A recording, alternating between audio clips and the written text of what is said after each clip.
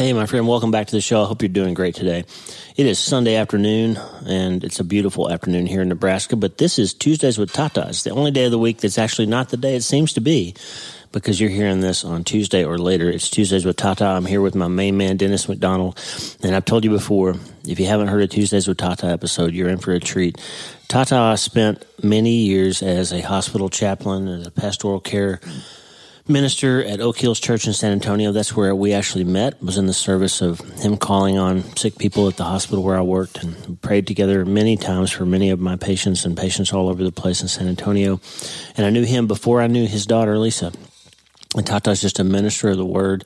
He is a prayer warrior. He's got a flat spot on his knee that's worn out and is going to need surgery because of all the years of praying he's done on that knee. And so today we're going to talk, Tata has a message. He wants to talk about Peter and the time that Jesus got in his boat and started their relationship together, and the time that Jesus told Peter that Satan was going to sift him like wheat. We're going to learn what that looks like. We're going to be in Luke chapter 5 and Luke chapter 22 today, and we're going to spend some time on the prayer wall. And we're going to do Tuesdays with Tata, and it's a special one. This is a good conversation. You're going to really enjoy it and get a lot out of it, and I think it's going to be helpful. It certainly was to me. Friend, it's not every day that you get to spend some time with somebody like Dennis McDonald, and I'm grateful and honored that he's chosen to spend this time with us each week on Tuesdays with Tata. So you know what you need to do. If you want to change your life, you got to change your mind, and you got to start today. Hey, are you ready to change your life? If the answer is yes, there's only one rule. You have to change your mind first. And my friend, there's a place where the neuroscience of how your mind works smashes together with faith, and everything starts to make sense. That place is called self-brain surgery. You can learn it, and it will help you become healthier, feel better, and be happier. And the good news is, you can start today. Thanks, Lisa. Hey, so glad to have you listening today. I'm Dr. Lee Warren, and I live in Nebraska in the United States of America with my incredible wife, Lisa, my father-in-law, Tata, and the super pups, Harvey and Lewis. I'm a neurosurgeon and an author, and I'm here to help you harness neuroscience, the power of your brain, faith, the power of your spirit, and good old common sense to help you lead a healthier, better, happier life. Listen, friend, you can't change your life until you change your mind, and I'm here to help you learn the art of self-brain surgery to get it done. If you like the show, please subscribe so you never miss an episode, and tell your friends about it. If you tell 2 or 3 friends this podcast was helpful to you, imagine how much good we can all do around the world together. I'm Dr. Lee Warren, and I'm here to help you change your mind so you can change your life. Let's get after it. All right, friend, we're back. We missed Tuesdays with Tata last week, but we got the man right here. Hey, Tata. Yes, how are you? I'm good. We're trying out a new format. I wish we were videoing this, but we'll get that figured out soon for the YouTube channel. But we're sitting in our comfortable chairs, and we're connected with wireless microphones, so there's no headphones or any boom microphones in front of Tata. It's more comfortable, isn't it? Absolutely. I feel right at home. We can look out the window and see the river, and we're facing each other and having a more comfortable conversation. So we're grateful for technology. The Rode Wireless Go 2 is what we're using. It's a little 2 microphone and receiver set that I bought off of Sweetwater.com. Those aren't commercials. I'm just telling you in case you're interested. I wish they were commercials. Sweetwater, if you want to sponsor the podcast, call me up. So anyway, we're glad to have you back, Tata. How's your knee feeling? It's much better, thank you. And we thank Beth Maxey and many other listeners who wrote in to say they were praying for Tata while his knee was a little banged up. Right. Yeah. And sad part of that is it's my praying knee. But it's your praying knee. That's what's wrong with it. You wore it out. Yeah. So, gave it in the service of the kingdom. Amen. Amen. He literally has a flat spot on that patella that's from all the times he's kneeled and prayed with people. It's remarkable. I don't think I've ever seen that on somebody before, Tata. Thank you. Hey, what do you want to talk about today? Luke chapter 5, right? Yes. I'm going to, by way of introduction, we're both reading. Lisa got us each a leather-bound New Testament psalm and proverb, and I think it has Song of Solomon, in it as well.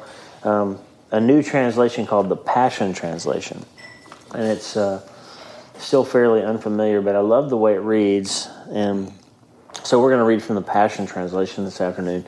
And Tata has got some thoughts about Luke chapter 5. What do you got for us, Tata? Well, and let me maybe continue with what you just said.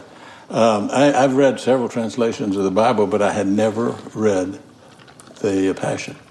And I remember when you first started talking about the voice, and I read the voice, and I had a conversation with one of the teachers, Latin teacher at Geneva School, about the voice, and he was amazed.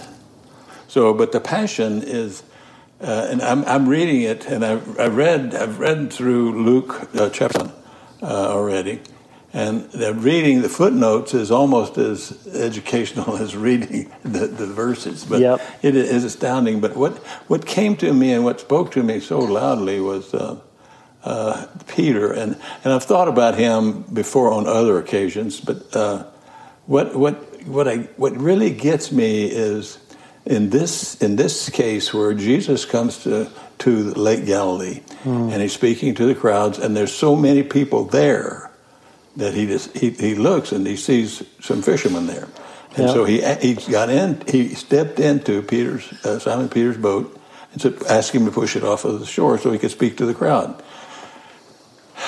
That to me, that's the first encounter that we know about, and when Peter met Jesus. Yeah. But no doubt he had heard about him. Of course. But that day, he heard Jesus speak. Yeah. And he looked in his eyes. Now, think about Simon Peter was a fisherman, and apparently it was a family business or a business of because other people are mentioned as his partners. Yep. They were all fishing together. Have you ever known any fishermen? Not professional ones. I have. At one time in my life, when I got out of the service, I worked for a shrimp company for a time, and the captains and fishermen on those boats. Now, and I can't speak to all fishermen in a group, but they were not. They were kind of tough people. Yeah. And if you think about their way of life, they provided for their families, doing that work, and it was hard work. Yeah. They fought the elements. They fought various other issues and problems. But think about Simon Peter has the Lord in his boat with him. And then later, after Jesus completes speaking to the crowd,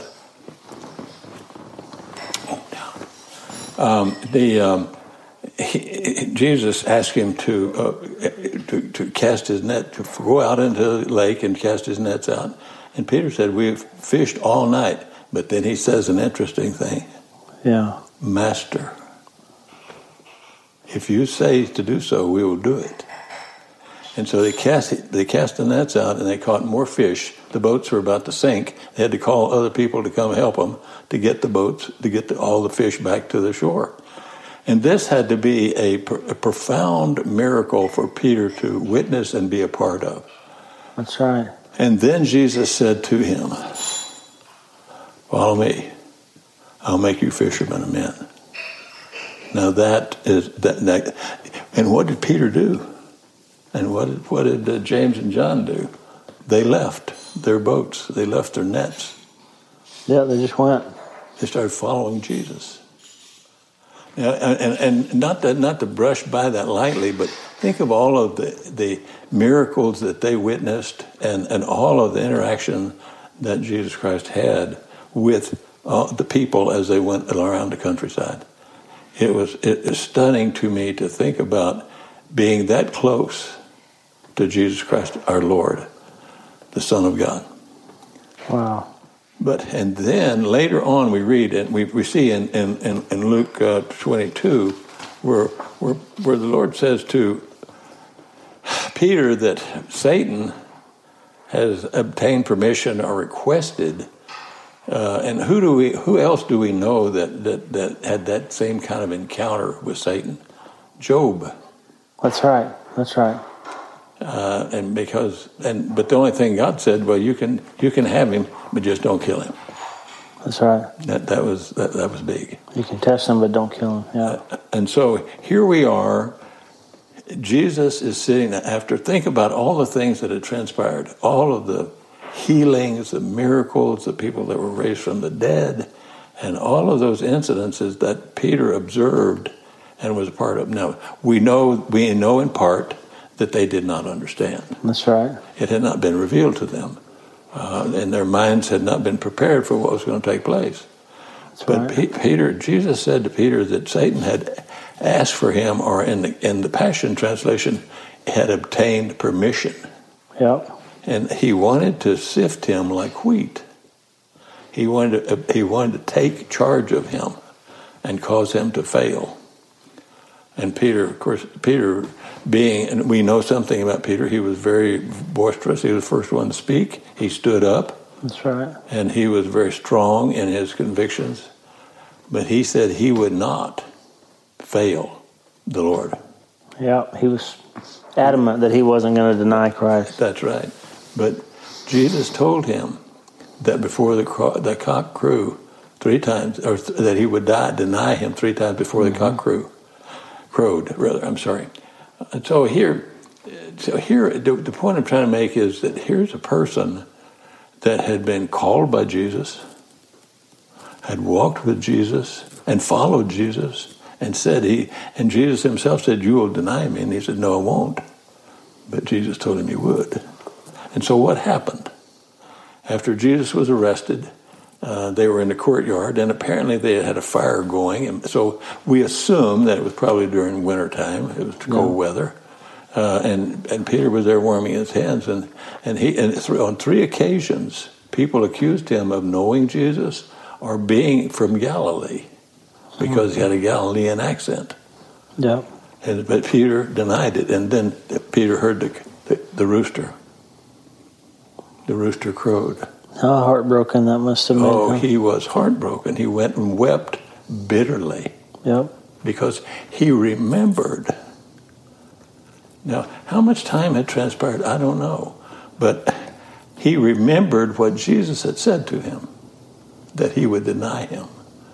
And so as we look at how, and look at what Peter did after that, and Jesus was crucified, and every Sunday morning you and I are sitting in here in the dark, and it comes to mind that while it was still dark, the women went to the tomb. Yep, you said that every Sunday morning. And the men, they were not there. They were hiding. Now, they were afraid, of course, because a large contingency, apparently, I don't know how many people that was involved in that mob that came to arrest Jesus.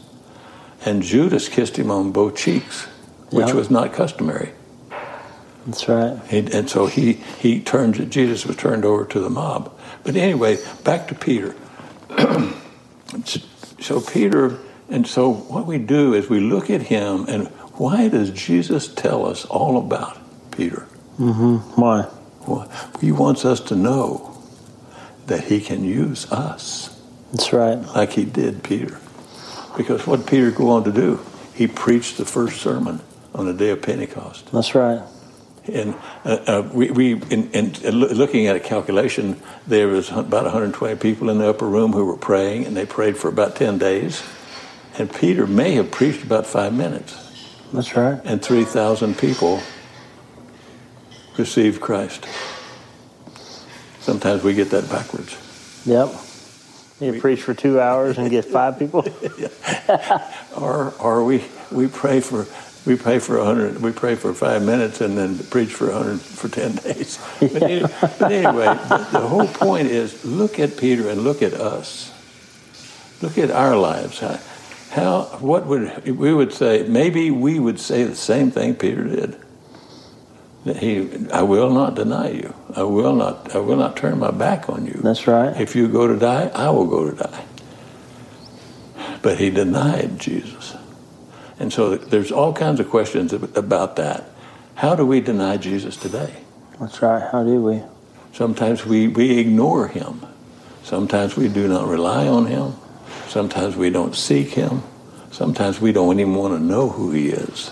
That's right. Because we're human beings. We're subject to, what are we subject to? We're subject to sin.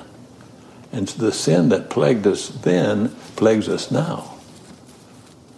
So and one thing that, and I've said this before, but I'm always so thankful for, is that God remembers we are but dust. That's right. And I don't know if you've considered dust before. It's a very fine particle. Yep. But God remembers that. He remembers.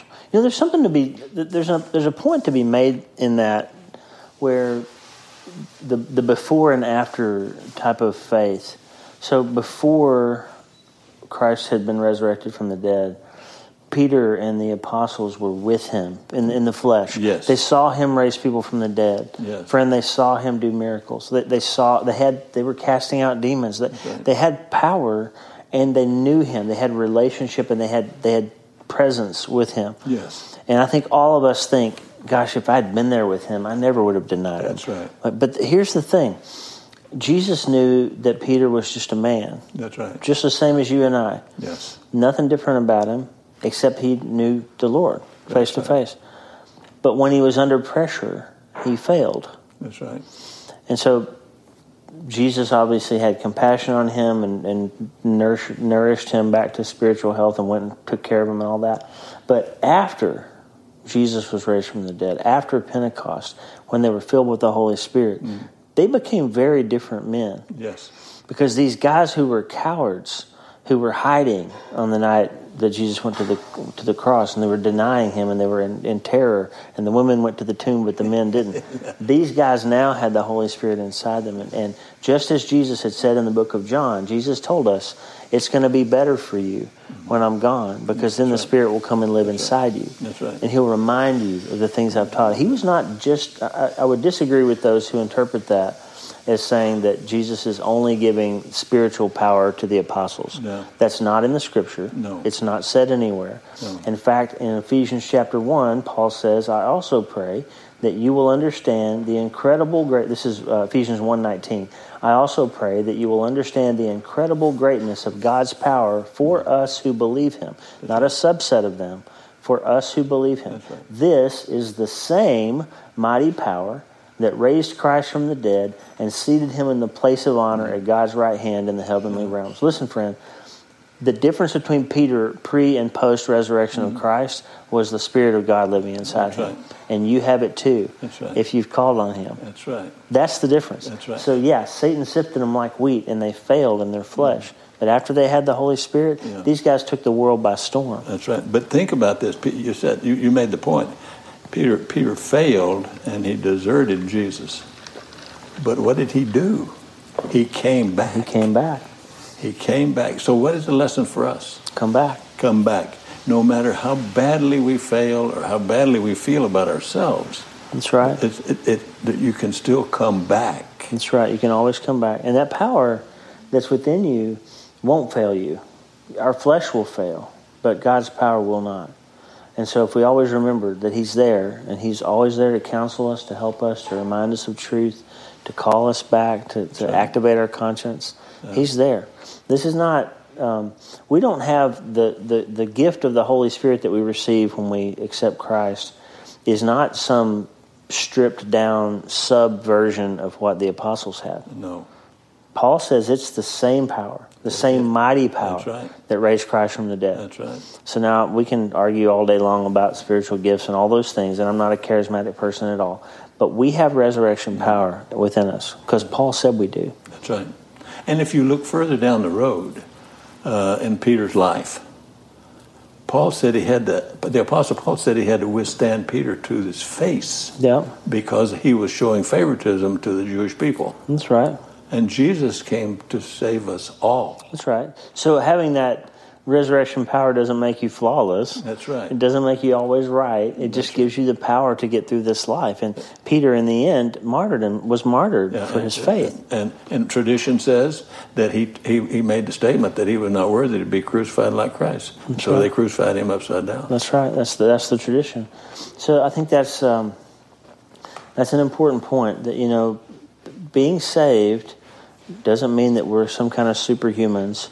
It means we're forgiven. That's right. It means we're filled with the resurrection power. It means we're washed in the blood. It means that he has a relationship with us that gives us sustainability in the hard parts of this life. Yeah.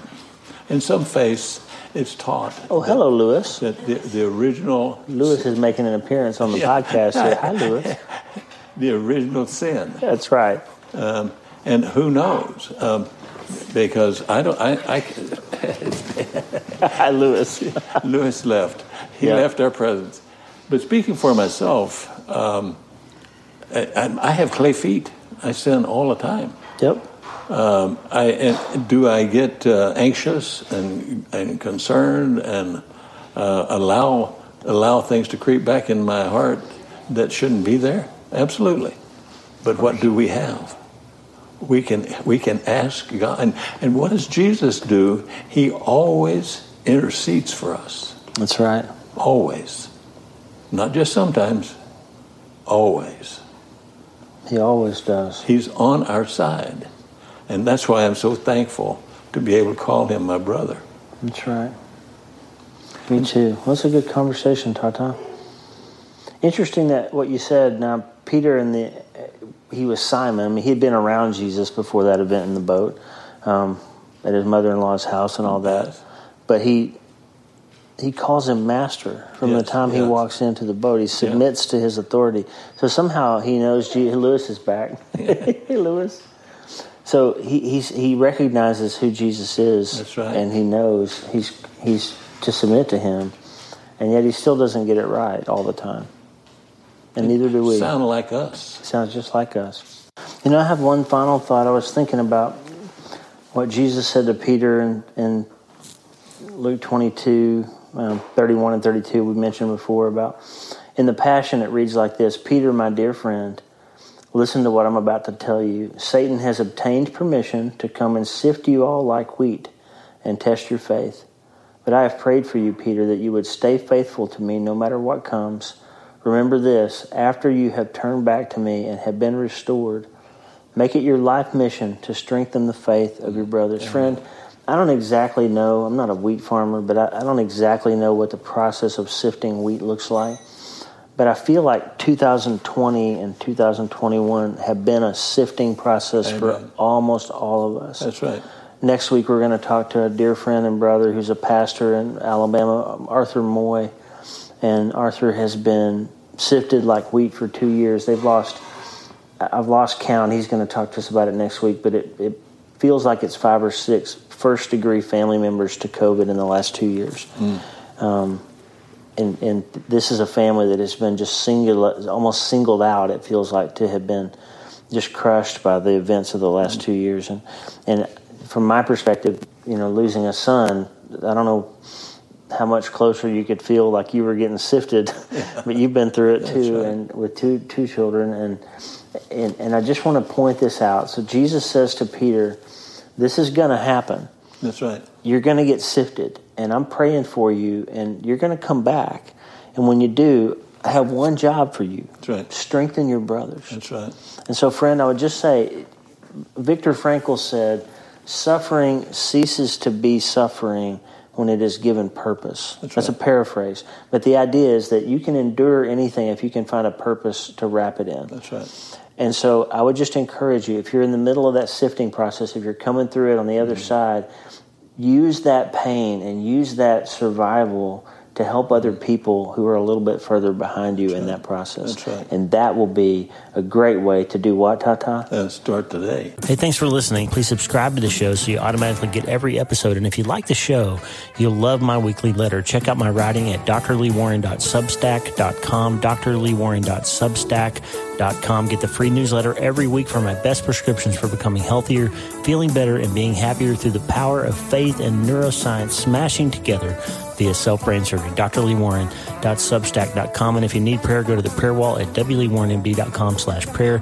The theme music for the show is Make Us One by Tommy Walker, graciously provided for free by the great folks over at TommyWalkerMinistries.org. Check it out and consider supporting them.